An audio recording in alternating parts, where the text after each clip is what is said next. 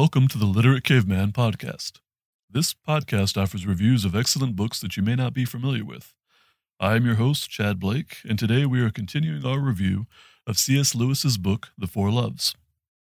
The premise of the book is, in the first place, making an important distinction between like and love in English, which we discussed in the first episode. And then the rest of the book addresses four distinct forms of love, which Lewis gets from the Greek language. In today's episode, we are discussing Eros, which we could also call romance or erotic love.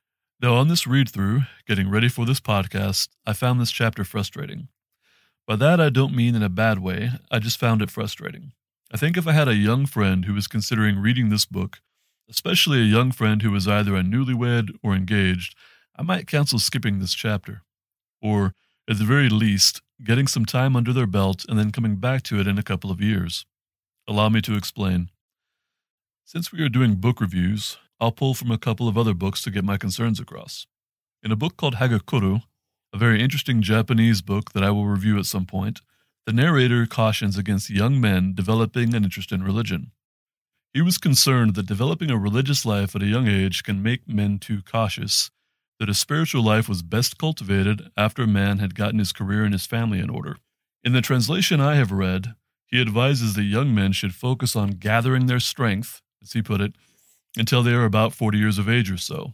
After that, he believed that cultivating a spiritual life was a healthy and natural pursuit. Another example, this one quite different, comes from Plato. In the Republic, the author puts forth his case that young men should not be exposed to the Odyssey. If you don't know, the Odyssey was a very popular poem. It still is, but in that time it was common for people to go to a public place and watch someone perform the Iliad and the Odyssey. Just one actor on a stage using masks to perform different characters. Now, this is interesting, and it is something that struck me when I first read The Republic probably 20 years ago. I feel like Plato missed his own lesson.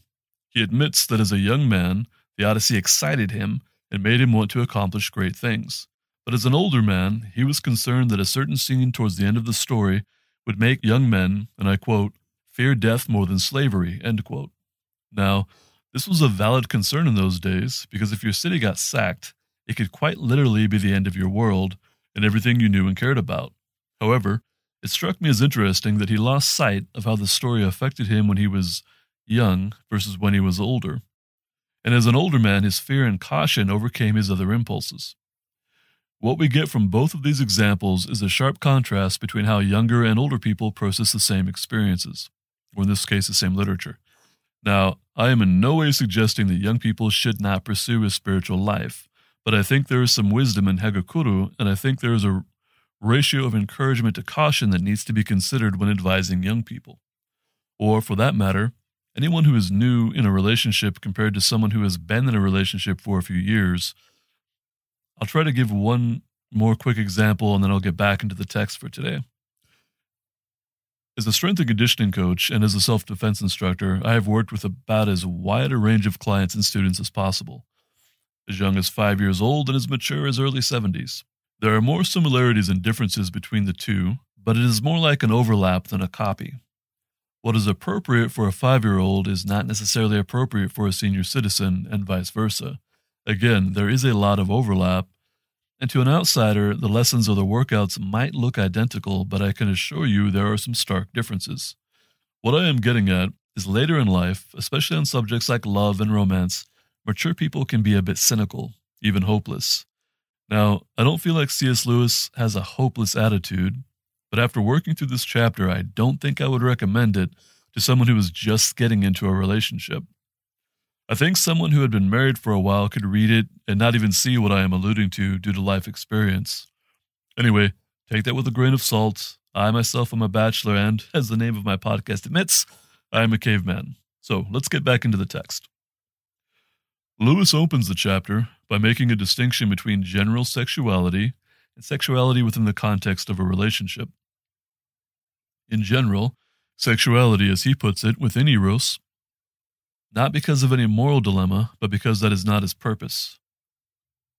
He explains that he will use the term Venus to describe the carnal or physically sexual element that exists within Eros, For the rest of the text, he uses Eros as a general term for love, and Venus when he is being specific about the physical aspect that it can exist in the subject. Right after he makes this distinction, he makes what I feel is a very interesting point, and I think anyone who has fallen in love will relate to it. If you have never fallen in love or are confused about what love is, you might not quite understand the quote I'm about to share or disagree with it. He explains that some scientists want to believe that what he calls Eros is a later complication that develops from the biological drive of Venus. I will quote from the text real quick. There may be those who have first felt mere sexual appetite for a woman and then gone on at a later stage to quote-unquote fall in love with her. But I doubt if this is at all common. Very often what comes first is simply a delightful preoccupation with the beloved, a general, unspecified preoccupation with her in her totality. A man in this state really hasn't leisure to think of sex. He is too busy thinking of a person. The fact that she is a woman is far less important than the fact that she is herself. End of quote. Now, he is not claiming there's no sexual interest in a healthy love. I think what he is arguing against is a view that love is primarily biological and driven by a need to reproduce. Sexual desire, he says, without Eros, wants it, the thing in itself, the act of sex. By distinction, Eros wants the beloved. By contrast, a man who is out looking for a hookup or to get laid is not seeking a woman, but a physical pleasure for which a woman happens to be a necessary piece of equipment.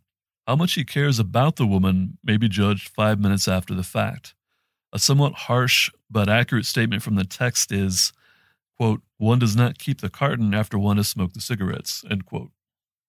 In contrast, Eros makes a man really want, not a woman in the general sense, but one particular woman. I am going to quote the text again here. He says, without Eros, sexual desire, like every other desire, is a fact about ourselves. Within Eros, it is rather about the beloved. Simply he is saying that without Eros, sexual desire is about a personal urge or a need. Eros brings something else into it. In the past, I have described this distinction as a difference between lust and intimacy. Again, if you have never fallen in love, you may not relate to this. Or it is possible you feel you have fallen in love but disagree. I think modern society really convolutes love and relationships in general. Others have said there is a difference between seeking pleasure and seeking happiness. While I think that statement can overlap with this subject, it has a broader application than just examining Eros. From this point in the text, Lewis submits his own moral views on the subject. He says that up to this point, he was working to describe, not to evaluate the subject. He begins by explaining that previous moral theologians believed that enjoying sex within marriage was soul-destroying. He argues that this view is not scriptural, citing that in 1 Corinthians 7:5, St. Paul was not dissuading his converts from marriage because of intimacy, but due to the preoccupation of constantly considering one's partner. From here, there's a long section describing what he saw as the current state of Venus during the later stages of his lifetime. It seems that popular thought and psychology of the day was turning sex into both an over-sexualized and at the same time a very serious subject. A quick quote from the book might help with this last point. He says, I could believe that some young couples now go to it with the complete works of Freud, Krafft-Ebing, Havelock Ellis, and Dr. Stopes spread out on bed tables all around them, unquote. He cautions about being overly serious about sex. He says, banish play and laughter from the bed of love, and you may let in a false goddess, end quote. He further cautions that Venus, who he calls a mischievous spirit, far more elf than deity, can be ruthless if taken too seriously. I find this section difficult to relate to, mostly because he seems to view the topic through the lens of poetry and literature. For me, this makes this chapter of the book the most dated, or we might say outdated. I do not know many people who read poetry for pleasure, and the ones I have known have not done so to the extent that they express themselves so exclusively through it. I think even people I know who have read Chaucer or Shakespeare have mostly done so because it was required by a literature class. I do have a couple of close friends who have read classic literature for recreation or self-improvement, and I count myself among those. But even a friend of mine who was an English professor at a college does not frame so much of his thought through a poetic lens. I like literature. I've read through the Iliad and the Odyssey more than once. I even named an Australian shepherd Odysseus and a second one Diomedes. I've read Chaucer, most of Shakespeare's plays, and I am known to bring up references to Herodotus or Thucydides or even Xenophon in conversation and in various things I've written over the years. Still, I find Lewis's reliance on poetry as a metaphor for Eros difficult to relate to. Getting back to the text, he spends a bit of time emphasizing that he finds something comic in the physicality of Eros, and he feels this is important. I think he feels if taken too seriously, it can either be too intense or lead to a kind of spiritual frustration. After this section of the text, Lewis gets to an interesting breakdown of the different views that have been held of the human body over the centuries in Western literature. He begins with the aesthetic pagans who believed the body was a horrible source of shame and temptation, a quote-unquote tomb for the soul, and other strongly disparaging remarks. Secondly, there were the neo-pagans, who I guess were nudists, and he mentions again the sufferers from dark gods, who believed the body was a glorious thing. I suspect that hedonism might be another thing we could attribute to that second category. Thirdly, he quotes St. Francis, who called his own body brother ass. For his part, Lewis liked this third view the best, although he does say it is possible that all three views are potentially defensible. The ass, which if you do not know is an old term for a donkey, he feels is a good fit because, as he puts it, quote, no one in their right mind can either revere or hate a donkey, end quote. Quoting from the text, he says it is a useful, sturdy, lazy, obstinate, patient, lovable, and infuriating beast, end quote. He feels between these three very different viewpoints, the view of St. Francis is the healthiest. I feel a need to point out that years ago I heard someone say that the very fact that God made physical matter is evidence that God likes physical matter. If you believe that God made the world and that God made the human race in his image, it could be very disrespectful to view the human body as the tom of the soul. Getting back to the text, there's a long section following the cautions against being too serious about Venus or Eros, about cautioning against one lover taking too severely the dominant attitude and the other taking too severely the submissive. He does say he believed some element of this can be harmless and wholesome, but he also felt it could be taken too far. He felt there was spiritual danger in this. He says there is an element of ritual in Venus that can be thought of in an older, more archaic sense. Further, he felt there was a ritual or even masquerade element to what he recognizes most people feel is the most real experience two people can have. He supports this by explaining that the word naked was originally a past participle. Quoting again from the text, he says, the naked man was the man who had undergone the process of naking, that is, of stripping, unquote. A little further on, he says, quote, nudity emphasizes common humanity and soft pedals what is individual. In that way, we are more ourselves when clothed. By nudity, the lovers cease to be solely John and Mary, the universal he and she are emphasized. You could almost say they put on nakedness as a ceremonial robe or as a costume for a charade, end quote. Now, I understand what he is saying, but on this I do not feel agreement with him. This could be because I have spent too much time around physical culture, or because as a strength and conditioning coach I have a different view of things like physique, posture, and movement. Or it could be, living in a cooler climate for most of his life, C.S. Lewis was used to people wearing a few layers of clothing most of the year. I live in a climate that gets rather warm and tends to be humid. Plus, I have spent a lot of time in gyms where your average gym goer might just be in shorts and a t-shirt. Or, on some unfortunate but memorable occasions, quite a bit less. Anyway, most of the time, I feel like I connect with what Lewis wrote about. In this specific instance, I have a difficult time selecting sections that I feel were useful to discuss. At this point in the text, Lewis turns from his discussion of Venus back to the larger subject of Eros.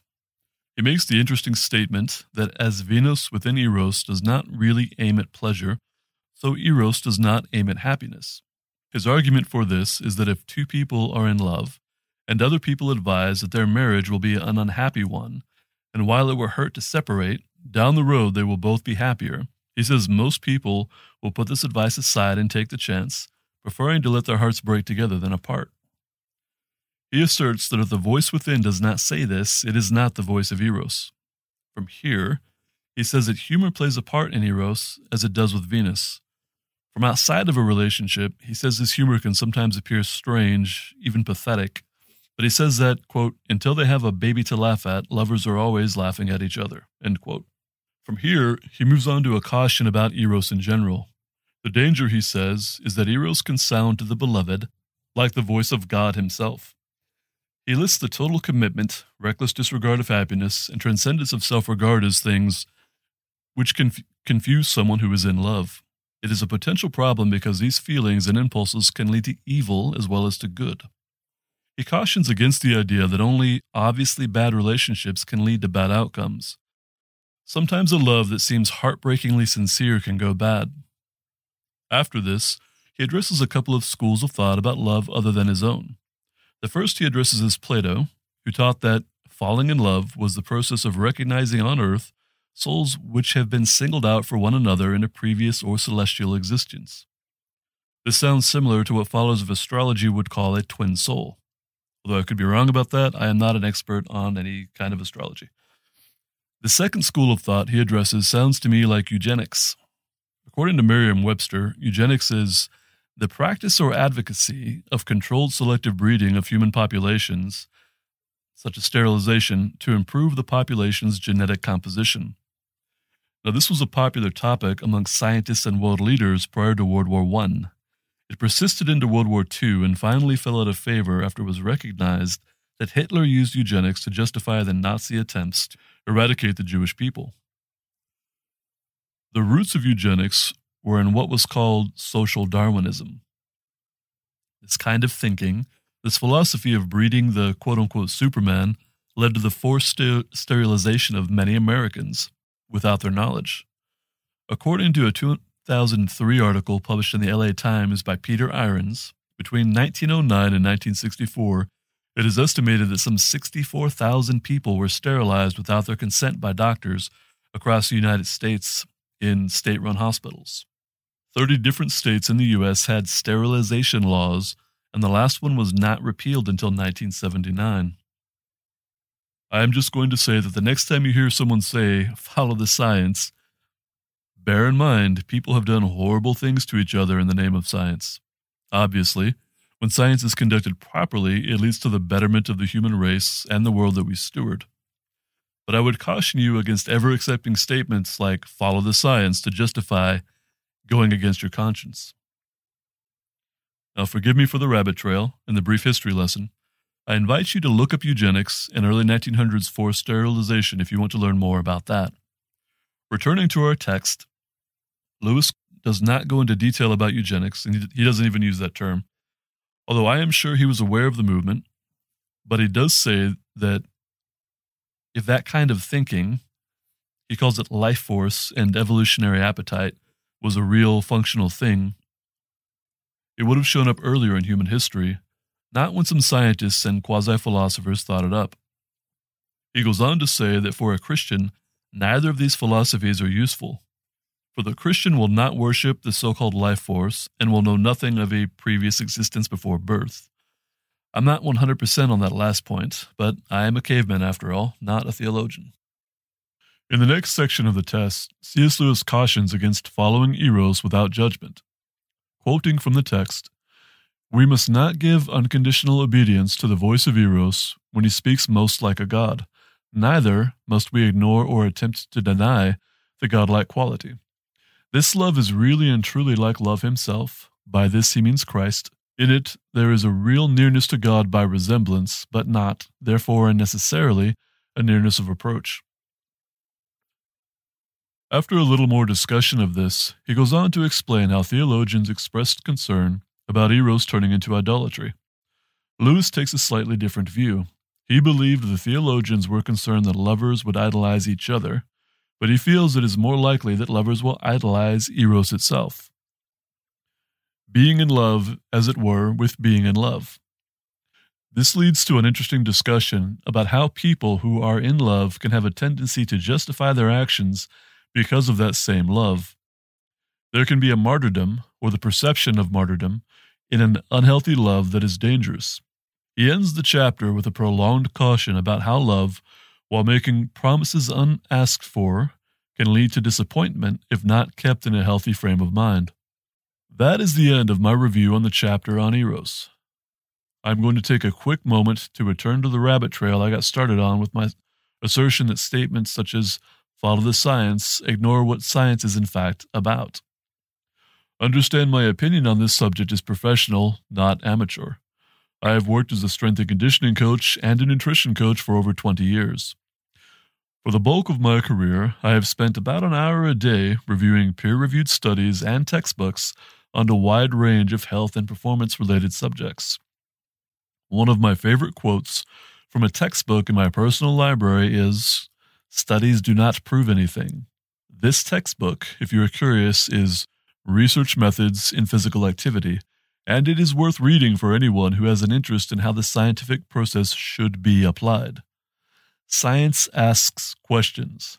It should continually ask questions, and when science asks enough questions, it may provide direction, but mostly it provides more questions.